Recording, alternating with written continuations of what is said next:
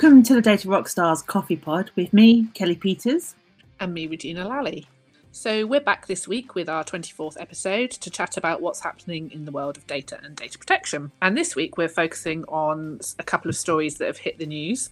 One in relation to H&M and a fine they've been given by the German authorities. And the second is a story about a little-known payment service called Klarna that I'd never heard of, but they hit the news. So it'll be interesting to have a chat about that. So do you want to kick off with the H&M story, Kelly? Because I think that was one that you spotted. Oh, I can do indeed. I thought you were just going to fully log into your kind of let's talk about Klarna, who I do know of, but never mind. That's an aside. So H&M has been bubbling now for a while. The German Information Commissioner issued a notice last year that they were going to start investigating them because there had been some complaints about their misuse of information that's being collected on staff. Okay. So, what has been found is that they have a call center in Nuremberg, and a number of managers were collecting detailed information from staff where they come back from sick leave, even if it was just for a day or two, or where they'd come back from holiday, and they were asking questions about the actual sickness, whether you'd had any diagnosis, if you'd been on holiday, where did you go? Who did you go with? What did you do? And all of this was being recorded and captured in their HR file and stored. And it was being used to then inform performance management decisions. So if they felt that the individual was not performing 6 months down the line, they took these into consideration because they built a profile of this member of staff. Yep. How would somebody's holiday experiences or who they went on holiday with affect their work performance? That seems very tenuous to me. Yeah, because they also asked things about religious beliefs. Wow. Yeah. The reason this come about was because there was a technical issue where there was 50 managers that saw this. Bear in mind that H&M are a massive brand, so they are a big organisation. Because of a technical issue, staff then saw this. So they then started to really probe and ask questions, exactly what you've just said. I don't understand why this information is any relevance to my job performance. So the commissioner came in and said, well, you've got no lawful basis for processing this information. You don't really seem to have taken data protection as seriously as what you should have when determining what you're collecting, why you're collecting it. You were definitely not transparent with your staff about this. And because we're talking about staff information, and not just staff information, but special categories of data, where you need an extra level of kind of justification and exception to be able to collect that data, they were like, no, we need to make a stance. So it was...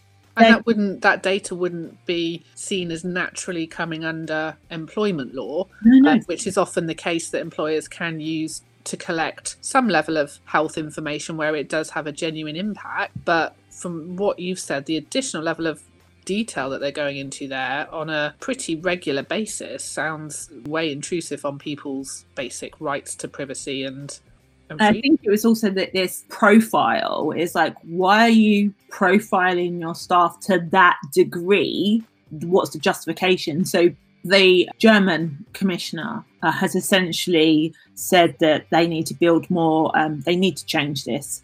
They need to be more robust. They need to build internal audits to really check compliance and keep them genuinely accountable, which, H&M have taken on board. They are introducing new processes. They have offered financial compensation to all the staff that were affected. So they have really taken on board the audit. They've accepted that they've made a mistake and that they intend to really take this seriously. Obviously, time will tell, but I think for me, I would want to ask other people that have seen this story, is there information about your staff, especially now that we're in a pandemic, where you are collecting more than is necessary?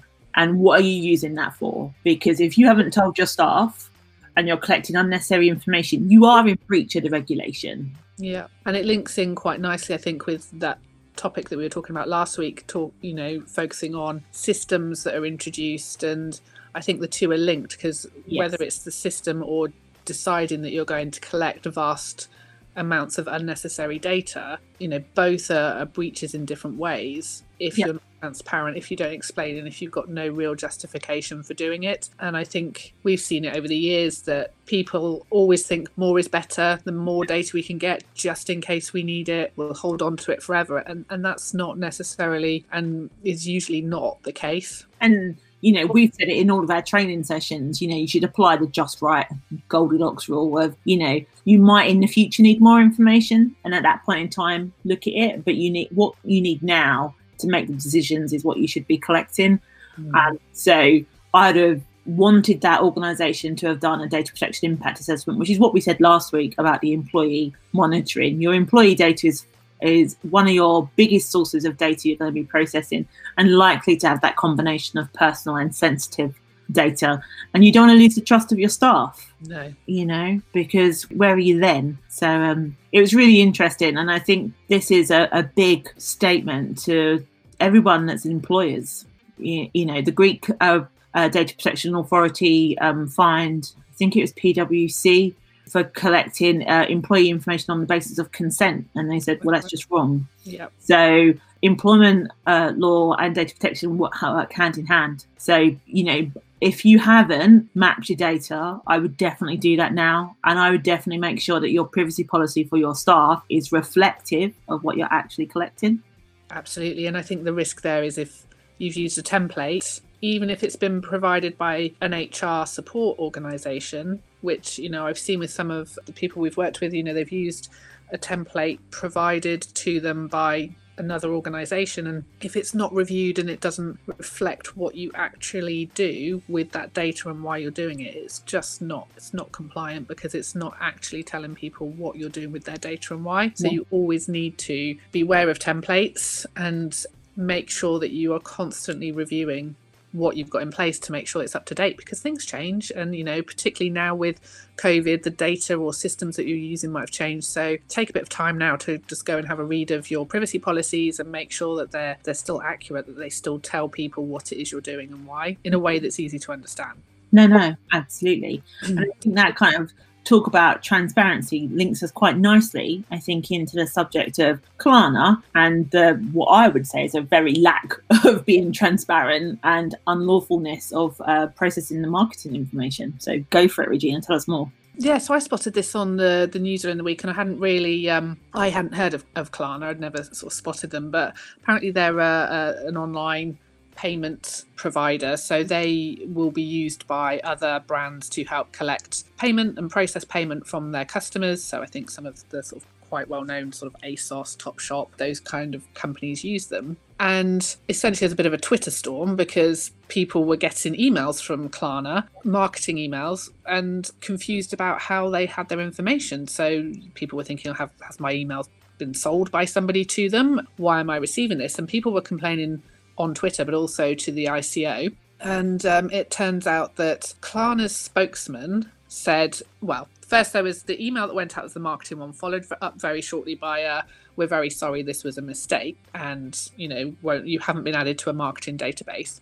However, a lot of people are like, well, how did you even get my email in the first place? And their stance is that because they've used the Klarna payment process, they are within their rights to have those details and use them, and that they outline that in their privacy policy. Now, for me, obviously, I've not necessarily used those particular shops, or I've clearly never spotted that Klarna's a thing, but I don't necessarily, even doing what we do, I don't necessarily look at payment providers on a shop that I'm going to that I know and trust. So if I'm going to Topshop online or Debenhams online or whichever one it is, if it's a well-known high street brand, I'm probably not going to be paying too much attention to who is actually processing my payment details. Mm-hmm. I'll spot generally if it's PayPal or if it's WorldPay, kind of like those are the bigger ones that you see all the time. I don't read the privacy policies of the payment providers that are set in within a website, and I would not by any shape or form expect them to be emailing me with their information about their products or services. And I think they've wrongly relied on or thought that they can rely on legitimate interests because there's a relationship, in air quotes, with those people because they've used their services. But actually, they're processing payment on behalf of another organisation and they've been chosen as that provider. I would say that they're a data processor, and they have no justification in using that for their own purposes whatsoever.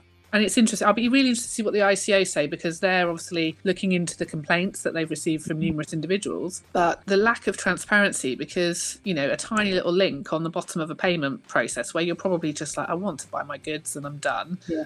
You're not going to be clicking on payment privacy notices. You don't look at that or most people certainly don't look at it when they're downloading apps or using anything, let alone at a point where you're in a payment process on a known, trusted internet site from a brand that you would shop on the high street. You'd assume that it's going through their own systems rather than a third party that's supporting them, who's then going to message you with marketing information. What are they marketing? Yeah, and I think this is the problem. The Klarna themselves, I don't think, have really understood that there are two regulations that they need to be very mindful of, and I think the ICO will be looking at them from the privacy perspective, because a lot of the individuals that are making those payment processing decisions are business to consumer. And realistically, the only option you really have would be consent, unless you could justify, like you said, a previous relationship. And Klarna's never going to be able to justify that ever. So, and the only reason I've come across them is because recently, when I've been looking at some online transactions, they offer the ability to pay over a term. So not just direct debits and credit cards. They allow you to almost take a short-term loan out and pay over a 6-month period for furniture, for example. And the reason I didn't go ahead, because I was like, I don't know who you are. You're not PayPal, you're not WorldPay. So I was like, oh, you know what, maybe not. And that's not a disrespect to Klarna. It's like they're not a name to me that resonates as a payment gateway. But I agree. I think it's going to be really interesting to see what happens next, because my question would be, who are you? How did you get my details? Absolutely. And I think that for me is the point for businesses to take away from this. If you are wanting to send out marketing information, particularly where it's to consumers, and you're looking to rely on legitimate interests, I feel that has, it's okay, but you have to justify it, and you genuinely have to think about it from the consumer point of view of, would they expect to get this kind of message from you based on the relationship that they have with you? And you need to challenge yourself rather than just go, it's fine, we'll rely on legitimate interests. Do those assessments, because if you don't, you potentially could end up in a Twitter storm of your own if you annoy people and get them wound up, and that's not anything any company wants. No, absolutely. So that kind of leads us very nicely to the last thing that we have an ask or a call to action for our listeners, is that on our LinkedIn page, we're asking for you to engage in a survey for us, where we ask what is keeping you up at night. And there are 4 options, one of which I believe is Brexit and retention. So if you have time, please look at our LinkedIn page and engage, because we're using this as a bit of insight for us. Yeah, we're keen to know what's worrying people at the moment relating to data protection, and it will help us decide what we chat about in our podcast. It will help us decide what materials we can pop on our website that will be helpful for people. So if you've got the time to just log on and give us a little click, depending on what is worrying you, subject access requests, remote working, and the 2 Kelly mentioned, we'd love to know and have that insight from you, our listeners. And obviously, if you have any questions for us about what we've talked about today, or want to ask us about future subjects, you can email us at thecoffee@dbxuk.com. We'll be happy to have those conversations. But that all brings us to an end, Gina, to another podcast. I know, it's been good. We were just saying we've been going 6 months now, so that's really quite exciting. And here's to the next 6 months of chit-chat over coffee. Absolutely. So goodbye for now.